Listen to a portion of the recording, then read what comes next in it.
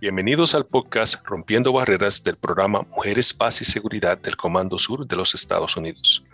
En cada episodio recibiremos a invitadas de las Fuerzas de Defensa y Seguridad de América Latina y del Caribe para que compartan poderosas historias y proporcionen una valiosa visión de las mujeres que rompen barreras en la prevención de conflictos y en la edificación de la paz. Nuestro objetivo es sencillo: hacer visible lo invisible. Nuestra anfitriona el día de hoy es la Teniente Coronel Julia Turner, la cual ha servido como oficial de la Fuerza Aérea por más de 24 años. Ella también ha sido desplegada a Bosnia y Afganistán. Actualmente, la Teniente Coronel Turner se desempeña como jefa del programa de Mujeres, Paz y Seguridad en el Comando Sur de los Estados Unidos. Y ahora con ustedes, su anfitriona, la Teniente Coronel Turner. Bienvenidos a nuestro podcast Rompiendo Barreras, donde nuestro objetivo es demostrar que el talento no tiene género. Hoy tenemos el gran privilegio de tener como invitada la comandante Evelyn Smith de la Fuerza Aérea de Chile. Ella es la delegada de género del Estado Mayor Conjunto y jefe del Departamento de Extensión e Investigación del Centro Conjunto para Operaciones de Paz en Chile. Tiene más de 19 años de carrera militar, donde se ha destacado numerosas veces, más recientemente recibiendo una medalla del Estado Mayor Conjunto por su liderazgo y excelencia militar. Buenos días, comandante Smith. Qué bueno tenerla con nosotros en este podcast de parte del Comando Sur, de la general Laura Richardson, la embajadora Jean Mains y de todo nuestro equipo de Mujeres, Paz y Seguridad. Le doy la calorosa bienvenida. Muchas gracias, mi comandante. En especial, muchas gracias a Comando Sur, siendo que hemos trabajado ya un poco más estrechamente últimamente. Así que nosotros como Secopac lo recordamos con mucho cariño y también le agradecemos en nombre de Secopac el poder darnos esta oportunidad de poder conocernos y acercarnos un poco más de lo que hacemos dentro de nuestro trabajo, sino más que de nuestras vidas también. Así que me siento muy orgullosa de que me hayan invitado y agradecida también para poder contar mi historia y mis experiencias también. Muchas gracias. La felicidad es nuestra para dar continuidad a esta amistad que ya hemos llevado ya hace un poco de tiempo. Para empezar, me gustaría preguntarle si nos podía comentar un poquito sobre usted y el por qué decidió postular en la Escuela de Aviación. Bueno, yo postulé a la Escuela de Aviación, lo pensé el último año de colegio, se podría decir, de la secundaria. No sabía aún lo que quería hacer, pero en los test de orientación o de psicólogas que nos hacían en el último año de la secundaria, me salía un alto porcentaje en la parte militar y yo no sabía por qué, siendo que yo era una persona totalmente ajena a lo militar porque en mi familia no hay nadie de las Fuerzas Armadas. Entonces coincidió que en ese mismo año una compañera estaba postulando a la Escuela de Aviación. Entonces yo la acompañé porque me interesó exclusivamente porque la Escuela de Aviación en el año 2000 hizo ingresar a la primera promoción de mujeres y con la igualdad de condiciones. En ese momento era la única escuela matriz de oficiales de línea, se podría decir, que no tenía diferencia entre hombres y mujeres para poder acceder a un escalafón o alguna especialidad. Entonces, como a mí me gusta el tema igualitario y también el poder, en este caso, formar un equipo entre hombres y mujeres, y yo dije, ¿por qué no? ¿Por qué no voy a poder postular y probar? Así que estuve pasando etapa y etapa a escondida de mis padres, por supuesto. Ellos no sabían nada, hasta que llegó el momento que ya tenía que empezar a escalar las entrevistas personales y familiares. Así que ahí les conté a mis papás, ellos estaban muy sorprendidos de lo que yo ya estaba logrando. Jamás pensaron que yo podía optar o pensar postular a una escuela, en este caso de las Fuerzas Armadas. Lamentablemente mi compañera no quedó, pero yo sí quedé.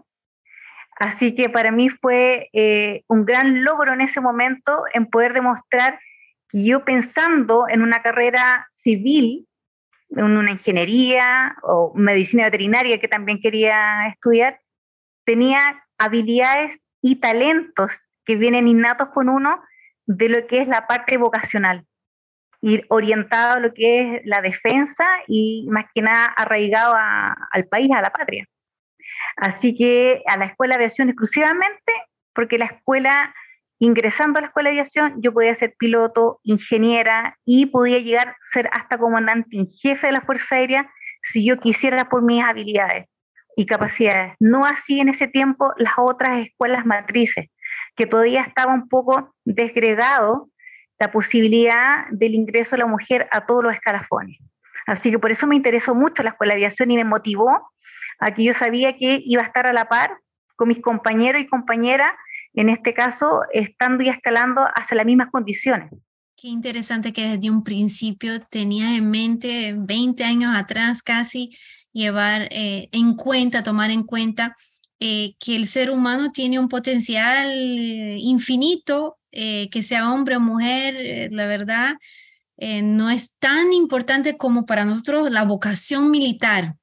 Así el tema de nuestro podcast, que el talento no tiene género y que 20 años atrás, cuando las mentalidades eran diferentes, usted ya llevaba eso en cuenta y esa vocación pionera en su propia familia y claro, ahora en las Fuerzas Armadas de Chile, pionera también. Qué bonita historia.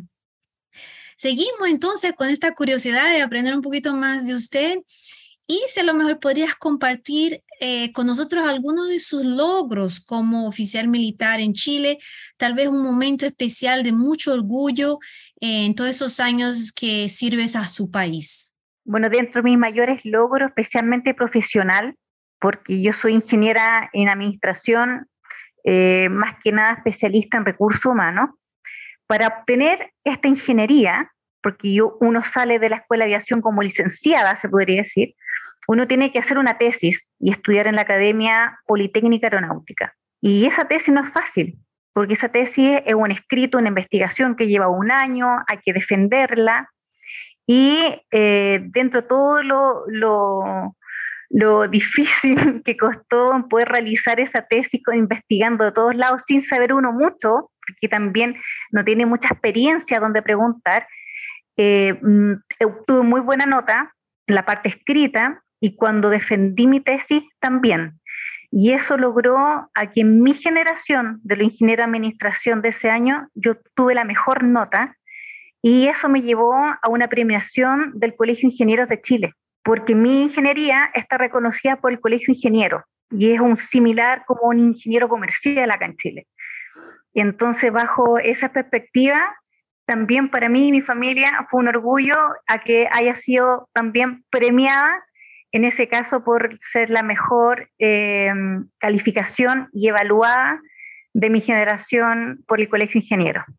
Así, eso fue uno de mis logros que yo dije, ya, aquí vamos bien, vamos bien. Y posteriormente fue todo lo que es el llamado después de la comandancia en jefe.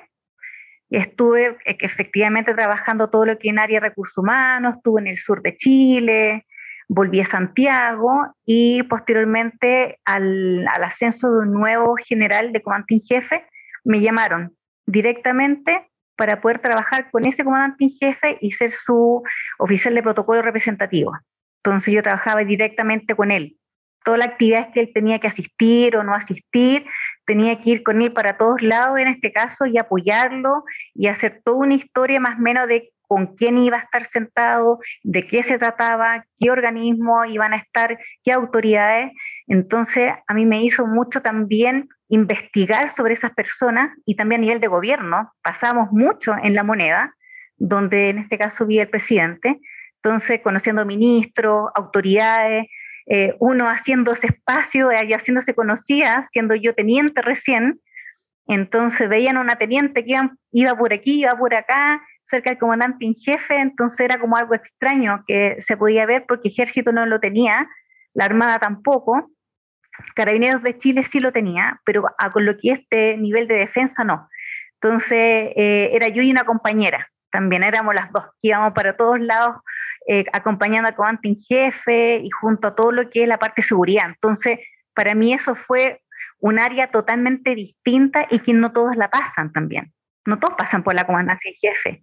Así que eso también fue un logro para mí, un reconocimiento que desde la comandancia en jefe, después el comandante en jefe me envió a la escuela de aviación como oficial instructora, por lo que había visto en mí, porque aparte yo hacía clase en la escuela de aviación por 5 años. Así que me dijo, desde aquí te envío a la escuela de aviación como oficial, especialmente a cargo de una bandada, que es el primer curso, y con otros oficiales, pero yo netamente me iba a dirigir hacia las mujeres. Entonces no solamente veía a las mujeres de primer año, sino también conversaba con las de segundo, con las de tercero, con las de cuarto, seguía haciendo clases, iba a las campañas con ellas. Entonces desfilé todo lo que pude desfilar en la escuela de aviación, también como ayudante del director, en este caso, en la parada militar, pero más que eso me dio la gratificación de poder ser, en este caso, sin ser pedagógica o licenciada en algo de profesora, se podría decir, la vocación del enseñar. En este caso, de las cosas que uno puede decir, les va a quedar a ellos la experiencia que uno tiene. Ese talento o esa facilidad que uno puede llegar al corazón de las personas, y no solamente con la parte militar de la autoridad o que me respeten por mi grado, más allá un respeto y una lealtad a la persona. Entonces eso me llevó a que hasta el día de hoy yo me encuentro con muchas personas, tanto oficiales de menor grado o de los suboficiales también que he trabajado, siempre me recuerdan con un cariño tremendísimo y me llaman y me contactan o me ven de lejos, se acercan a saludarme, pero especialmente a los nuevos oficiales, a las nuevas generaciones, inculcarles eso, porque nosotros ya el tema de la comunicación y la llegada que tenemos que tener con nuestro equipo de trabajo, y esa a la civilidad, se podría decir, es distinta a la vieja escuela anteriormente. Entonces es una imagen que se está tratando de trabajar, y eso es gracias a las nuevas generaciones, a los oficiales también. Qué maravilla. En lo que me estabas comentando, bueno, muchas ideas. Primero, la idea de la familia, ¿no es cierto? De como mencionaste, el orgullo de su familia. Todos nosotros los militares, yo pienso que es un trabajo donde las familias son supremamente importantes, los sacrificios que hacen, así también como el apoyo. Numerosas veces nos encontramos en situaciones muy estresantes, a largas horas. Es de verdad una demanda muy grande, y tener un soporte familiar o de amigos, una red supremamente importante, la cual nos lleva más adelante y la cual nos da mucho gusto de darles el orgullo que representamos a nuestra nación. En lo que hablabas, pensé en eso, y también esta idea en la que hacías la relación entre las personas que has servido, que a lo largo de los años te recuerdan. Esa es la otra familia que tenemos, que es la familia militar. Qué bonito compartir eso con nosotros. Y ahora también ya entiendo el por qué eres tan calma y tienes tanta seguridad en sí misma, porque expuesta a todo este nivel estratégico, la demanda de preparar a nuestros líderes a nivel presidencial, ministerial, o sea, eso demanda de verdad mucha calma, mucha precisión, muchas características que, otra vez, vuelvo a lo que decías, que esto es algo innato, ¿no es cierto? Servir a nuestras patrias es algo innato, poder llevar tal vez con esta gracia, con este desempeño, es algo que a lo mejor no se puede enseñar tanto. Aprendemos al recorrer la vida, pero es de verdad una vocación. Qué bonito, muchas gracias. Para nuestra próxima pregunta sería, hablamos mucho de la integración de género, entonces, ¿qué creen son los mayores beneficios de tener mujeres integradas en todos los niveles de las fuerzas de defensa y seguridad, desde el nivel operacional hasta el nivel estratégico? ¿Nos podría comentar un poco sobre eso? Sí, por supuesto. De hecho, esas son siempre discusiones y conversatorias a nivel de nuestros pares, más antiguos, en las clases que yo hago acá en SECOPAC de Mujer, País, Seguridad de la Resolución 325, que son mixtos. De hecho, a ellos mismos les pregunto a los hombres qué es lo que ellos sienten trabajar con mujeres. Entonces, la respuesta es muy simple.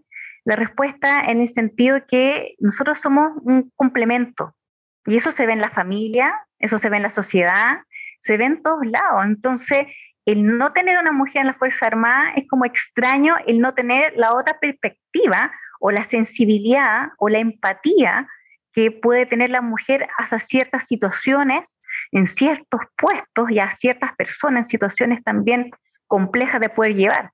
Y eso también promueve mucho a la igualdad en las funciones basadas en las capacidades también. Entonces nos incrementa la confianza en la misma población, se podría decir, o en la misma institución, dándonos espacio a potenciar nuevos puestos y diciendo en este caso, si la mujer de hecho puede hacer esto y más, ¿por qué no puede hacer otra cosa aparte de lo que comúnmente se hacía antaños? Que la parte administrativa, la parte legal, un poco de sanidad. Ahora no, la mujer está inserta en este caso en los aviones, mecánicas, tripulantes. Entonces, el poder demostrar que no solamente la parte física, que es una parte biológica, que claramente somos distintos, que eso no se discute y grandes estudios lo pueden determinar, sino también el poder reducir la presencia de la mujer, en poder en este caso reducir la violencia o violencia en este caso o acoso sexual, acoso laboral también, porque aquí nosotros también nos apoyamos entre las mujeres, ¿no? Nos apoyamos entre el gremio. Entonces, hacer poquitas también en ciertos grupos y poder en este caso incrementar nuestra participación, también podemos hacernos respetar, no solamente por el grado, sino por nuestro conocimiento, nuestra experiencia también, en poder en esas otras mujeres quizás tengan menos grado, o las mujeres que son civiles, en potenciarlas en este caso para que no puedan sufrir algún tipo de acoso también laboral. Entonces yo creo que lo que podemos entregar a las Fuerzas Armadas en general, somos como el yin y el yang, se podría decir. ¿Qué mejor? Lo blanco y lo negro, en el sentido de que es un complemento, es un plus que estamos dando ambos sexos. Y a través del género, que en este caso son las capacidades y los cargos que podemos obtener, va a estar solamente limitado en nuestras capacidades, nada más. Me gustó mucho este punto que resaltaste, que la inclusión de la mujer, no solamente en las Fuerzas Armadas, pero también en la sociedad, en nuestros cuerpos gubernamentales, pues a través de toda la sociedad de verdad, resalta la confianza. Y a todos los líderes que nos escuchan, esto es supremamente importante. Sabemos la importancia de la confianza, de tener la confianza en las poblaciones en las cuales servimos y protegemos. Entonces es un punto que yo siempre resalto, que la inclusión de la mujer tiene muchísimos beneficios, pero ser más cercanos de las personas las cuales defendemos y protegemos es muy importante. So, gracias por compartir esto.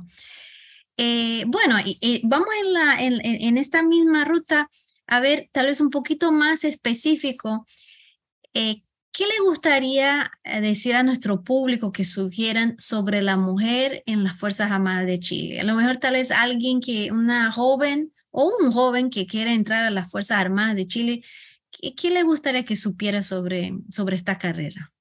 Lo primero, yo creo que ellos deben saber que no tenemos que ser distintos a lo que somos.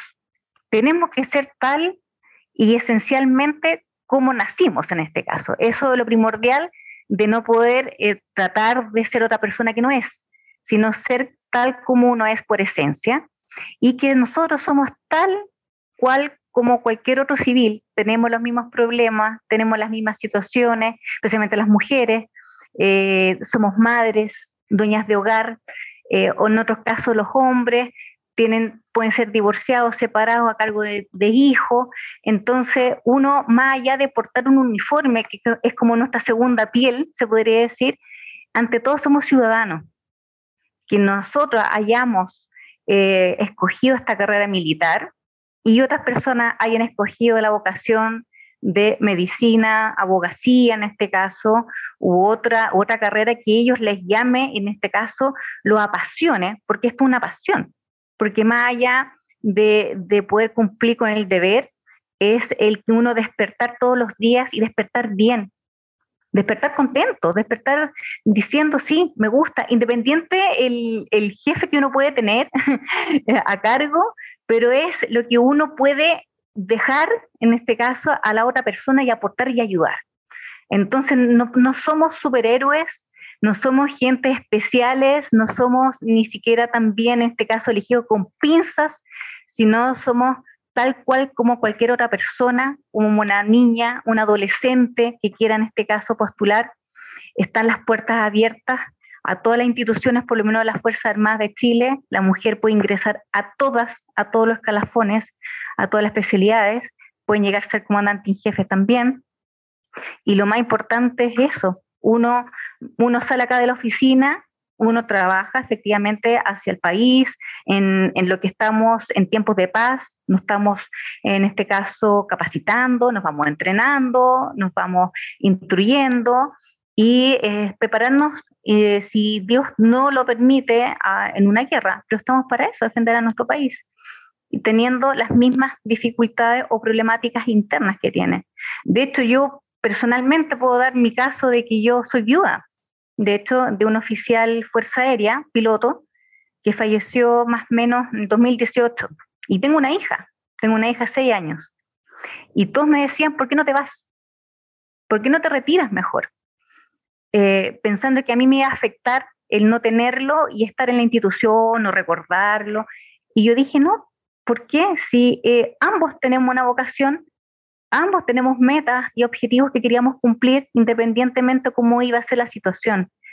Y uno tiene como una promesa interna de demostrar efectivamente esto a los demás también, ser como un referente hacia las otras personas, que uno es algo interior que uno decide el seguir o en este caso dar un paso al lado de las filas. Entonces, por eso digo yo, somos totalmente normales a muchas otras personas y eso tiene que valer mucho con el bienestar de salud mental. Mientras uno está tranquilo con uno mismo y su salud mental esté bien, todo va a andar bien. Entonces, y la comunicación, que es muy importante llegar hacia la gente, eso es lo que queda. Más allá de una imagen, más allá de los cuadros que puedo tener, o diplomas, o reconocimientos, o medallas que nosotros nos halagamos de eso, es qué es lo que yo dejo. ¿Cuál es mi aporte a que tenga todas estas medallas y estas distinciones? Entonces, yo creo que eso es lo importante en dejar esa huella en la otra persona, en las otras generaciones, independiente que uno lo que pueda pasar en la vida, uno puede seguir, uno puede continuar. Y ahí está el concepto de resiliencia, que lo tenemos muy arraigado, en este caso los militares. De aún así, ante la adversidad, uno se puede caer muchas veces, obviamente, eso es muy común porque uno va aprendiendo todos los días, pero ya cuando uno se va parando más rápido, y ya se va sacudiendo, en este caso, el polvo de la caída más rápido, y el dolor no es tan fuerte, porque uno ya lleva un peso encima, va con una experiencia, y en este caso va con una fuerza distinta. Entonces, eso yo creo que les podría dejar a todos, tanto a la parte civil o a la misma Fuerza Armada. Nosotros somos tal y cual. Claramente nos distingue la personalidad. Unos son unos más con habilidades blandas y otros tienen habilidades duras, más desarrolladas que otros. Pero afuera pasa lo mismo. Si yo voy a trabajar en una empresa, voy a trabajar en una otra organización, o voy a trabajar al gobierno, me voy a encontrar con esas mismas personalidades o con esos mismos jefes. Entonces, solamente nos distingue efectivamente lo que es el rango, lo que es la jerarquía, por supuesto, la disciplina, la autoridad, el uniforme, pero más allá del respeto que podemos tener, no nos distinguen de mayores rasgos que las otras personas, tal como son, en este caso, nuestros compatriotas. Muchas gracias, comandante Smith. De verdad sí, somos ciudadanos normales que estamos siguiendo nuestra vocación, pero tú en especial también representas de alguna manera el sacrificio que muchas de nuestras familias hacen al perder un ser querido que sirve a su patria de manera incondicional, y de pronto la vida tiene un cambio muy rápido y pues quedamos aquí llevando la historia, llevando lo que hemos aprendido, esa memoria tan bonita. Y de seguro eres un orgullo para todos nosotros, su fuerza, su nobleza en compartir esta historia con nosotros. Muchísimas gracias. Yo me acuerdo a unos meses atrás, fue en abril, que estábamos en Chile, estábamos con el equipo de Mujeres, Paz y Seguridad realizando una conferencia regional con invitadas y invitados de Argentina, Bolivia, Paraguay. Eso pasó en Chile. Y sé que, claro, fuiste una líder tremenda ya llevando esta conferencia. ¿Sería posible que comentara con nosotros un poquito el resumen del evento y tal vez un poquito del tremendo suceso de este encuentro, que fue maravilloso? Todo lo que traje de Chile, aprendí muchísimo y compartir con usted fue lindo. ¿Nos puede comentar un poquito sobre el evento? Sí, por supuesto. De hecho, este es uno de los primeros eventos que Secopac tenía después de la pandemia, de forma presencial, con las autoridades que tuvimos, en este caso con la ministra de Defensa, con participación en este caso, de otros países también, porque todo lo hacíamos online. Entonces, esa energía que hubo en ese momento fue pero plena, y más todavía la cercanía que se tenía entre la ministra, nuestra autoridad nacional, con mi general Richardson, porque ella es muy carismática también. Entonces, todos teníamos un concepto que mi general Richardson quizás pudiera ser una persona seria, general, en este caso de 4 estrellas, que para nosotros es un símil de un comandante en jefe. Entonces, no sabíamos cómo podíamos acercarnos o no. Y después demostrando con su discurso lo que ella también planteaba dentro de la importancia de la integración de la mujer ya totalmente en todos los cargos, tanto en la sociedad, en la parte cultural también y la Fuerza Armada, lo carismática que fue con todos. De hecho, fue una muy linda percepción y sensación que tuvimos nosotros como Secopac, y también hacia el gobierno chileno, de tener a mi general Richardson aquí y de poder impulsar y darnos ese power, se podría decir de una forma u otra, de lo que estamos haciendo en Chile. Estamos bien, y que sigamos haciendo, sigamos trabajando para ello y no bajemos los brazos, independiente que nos pueda atacar otra pandemia, nos pueda atacar otras situaciones a nivel mundial. No nos bajemos los brazos, sigamos en este caso entrenando y capacitando a nuestro personal para poder cumplir la misión en una operación de paz a donde sea y con quien sea. Y en este caso, como Fuerza Armada, para eso nosotros fue como una inyección de energía en poder escucharlo de otra persona, en este caso, de una general, mujer, porque en defensa, lo que es Ejército, Armada y Fuerza Aérea, todavía no tenemos mujeres militares generales. Entonces, verla también es impactante, ver y saber que uno puede decir, ¿por qué no puedo llegar también a eso? Entonces, claro, con un arduo trabajo, claramente. Entonces, la sensación que hubo con los otros países también, con la interacción que hubo, fue una sensación gratificante, con la experiencia, con los feedback que teníamos y con las problemáticas que también conversamos entre las mujeres, las que teníamos, no nos diferenciaba en nada, casi nada se podría decir.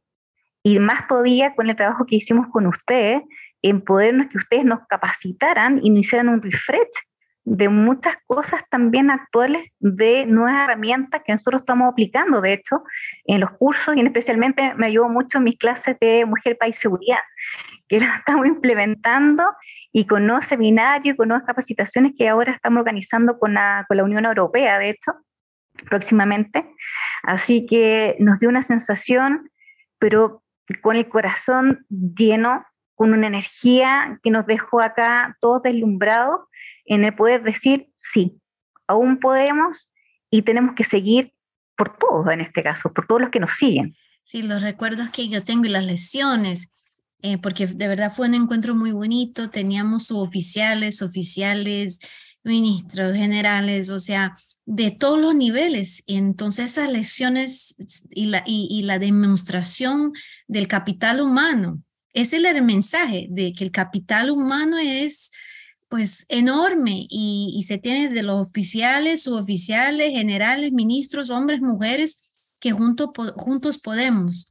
Eso es lo que yo llevé. Yo sé que nuestra general Richardson ha llamado este encuentro de mujeres, paz y seguridad en Chile el estándar oro. Y ahora lo tenemos que reproducir de alguna manera en lo que vamos trabajando con otros países amigos, porque de verdad el suceso fue el impacto también en el mensaje. Muy bonito. Y traer un evento como es un encuentro regional con múltiples países de números niveles es un trabajo enorme. Y yo cuando estaba trabajando con usted ahí en Chile, cuando estábamos ahí, me dio mucho gusto ver cómo usted llevaba su equipo y el liderazgo que tenías tan grande en este grupo que demostró un profesionalismo y una precisión militar ejemplar. Entonces, de curiosidad, me gustaría, si brevemente nos puede definir, ¿cómo definirías su estilo de liderazgo? A mi estilo de liderazgo, yo creo que hay como que va dependiendo de la ocasión y la situación, ¿eh? En mi estilo de liderazgo, yo como que me voy adaptando a quiénes, con quién estoy y hacia la misión que voy a cumplir. Entonces, dependiendo de eso, yo voy cambiando como un liderazgo carismático, donde si necesito llegar a una gente, hago la participación, hago un quiebre en este caso de hielo, como lo hicieron ustedes en este caso. Entonces, uno ahí tiene que tener como un liderazgo carismático. Y en otra situación, yo en este caso, ya cuando es algo un poco más serio, un trabajo que hay plazos que cumplir ante el gobierno o ante ya hacia un público más internacional y un público más objetivo en este caso, se podría decir que es un líder transformacional. ¿Y eso qué quiere decir? Que uno va integrando los pensamientos y las ideas de los otros, no solamente del mío. Yo voy escuchando a mi gente, a mi equipo de trabajo, porque yo lo puedo ver de una perspectiva, por mi experiencia, por mi estudio, pero otra persona lo ve de otro lado. Entonces, con esa lluvia de ideas que vamos viendo, entonces ahí vamos juntando entre todos hacia qué fin, hacia dónde nos vamos a dirigir, y con eso nos vamos y todos vamos con la mente clarísima dónde vamos a llegar, claramente viendo que pueden haber factores que no podemos, en este caso externos, quizás no podemos en este caso maniobrar, o variables que de repente no se pueden manejar, pero sí teniendo la flexibilidad en el momento. ¿Ya? Nunca la improvisación, pero sí la flexibilidad de tener un plan A, un plan B. Entonces uno, por eso, el líder tanto carismático y transformacional, en el caso de poder llevarlo, en este caso, hacia una misión y hacerlos íntegros y también partícipes de la decisión, de la toma de decisión que tiene el oficial o el líder, diciendo no solamente que yo fui no, fuimos todos. Por eso, como usted dice, el capital humano es muy importante y hacer este conocimiento. Porque a nosotros hacer más o menos no nos va a dar un dinero o una remuneración mayor. No ganamos bonos de dinero, como otra empresa en cumplir objetivos meta. Nosotros nos dicen, muy bien, lo hizo excelente, tome una felicitación o muchas gracias, lo hizo excelente, es su trabajo. Nosotros nos conformamos con lo que queda con los demás y con lo que queda con uno mismo. Entonces, el liderazgo que uno tiene que llevar acá va mutuando, adaptándose. Claramente hay momentos que uno tiene que ser un poco más autoritaria en ciertas ocasiones, que lo hago muy poco, porque el poder de convencimiento y la llegada que uno puede tener a la gente puede ser de distintas maneras. Y generalmente yo utilizo más el transformacional, de poder escuchar a mi equipo, tomamos una decisión y con eso nos vamos, y por supuesto la cara visible ante todo voy a ser yo. Si cometemos un error, nos equivocamos o hay que empezar de cero, acá la cara la coloca el líder. Y ahí yo no tengo ningún problema con decir, no, yo no tuve la culpa, la idea la tuvo otra persona. No, eso no se hace, porque eso es un tema de lealtad y respeto hacia el mismo grupo. Y eso es lo que uno lo lleva, no solamente por, como le decía a usted, el grado, sino a la persona. Yo creo que el respeto va un poco más allá, hacia arriba y hacia abajo, hacia todos los niveles. Entonces, el liderazgo que se puede obtener en las instituciones de defensa va cambiando claramente, depende de la unidad que uno se va desempeñando, y va creando todas estas mutaciones de liderazgo también. Así que yo lo podría definir como un líder carismático y transformacional, se podría decir. Excelente y exacto. A nosotros los militares no nos gusta improvisar. Tenemos que estar siempre preparados y listos a hacer decisiones en un segundo. Desafortunadamente hemos llegado al final de nuestro episodio, pero siempre tenemos una pregunta final que le hacemos a todas nuestras invitadas, la cual es, al pensar en las perspectivas de género en las Fuerzas Armadas de Defensa y Seguridad, ¿cómo crees que cada individuo, así sean hombres o mujeres, pueden participar en hacer visible lo invisible? Eso tiene que ver mucho con la visibilidad. Yo creo que no va por un tema de género, o sea, no va por un tema de sexo, ¿ya? Yo creo que va por un tema de una persona que pueda representar un cargo, que pueda representar una organización, y que tras de esa persona, en backstage, se podría decir, lo está apoyando y lo está ayudando un equipo de trabajo. Entonces, todo ese equipo de trabajo, de los estudios, conocimientos que han tenido, que han obtenido, que se han capacitado, tanto a nivel nacional o internacional, todas esas habilidades, se podría decir, duras, que son los conocimientos, al hacerlas visibles, puede hacerla a través de proyectos, a través de normativas, optimizar procesos, en este caso, ver cómo está nuestra realidad y poder mejorarla, ver hacia los lados cómo están, en este caso, nuestras otras instituciones y nuestro país a nivel regional también. Entonces, hacerlo visible es eso, es la acción. No solamente el preocuparse, sino el ocuparse. Porque uno siempre se preocupa, todos nos preocupamos, pero al final nadie hace algo. Entonces, el dar el primer paso, eso tiene que ver mucho con la información y con el apoyo que uno pueda tener también de su equipo. Entonces, eso es hacerlo visible, hacerlo acción, no solamente de palabra. Porque uno puede decir muchas cosas, pero uno tiene que ser consecuente y congruente con lo que uno dice y hace. Entonces, eso tiene que ver mucho con el dar el primer paso y hacerlo visible, el hacerlo. A todos nuestros oyentes, qué privilegio tener hoy con nosotros la comandante Smith de las Fuerzas Armadas de Chile. Comandante Smith, muchísimas gracias por compartir sus experiencias con nosotros y gracias por ser un modelo a seguir y una inspiración para toda la región y para todo el mundo. Siga siempre rompiendo barreras. Para mí ha sido un gran honor. Gracias, chao. Muchas gracias por escuchar el podcast Rompiendo Barreras del programa Mujeres, Paz y Seguridad.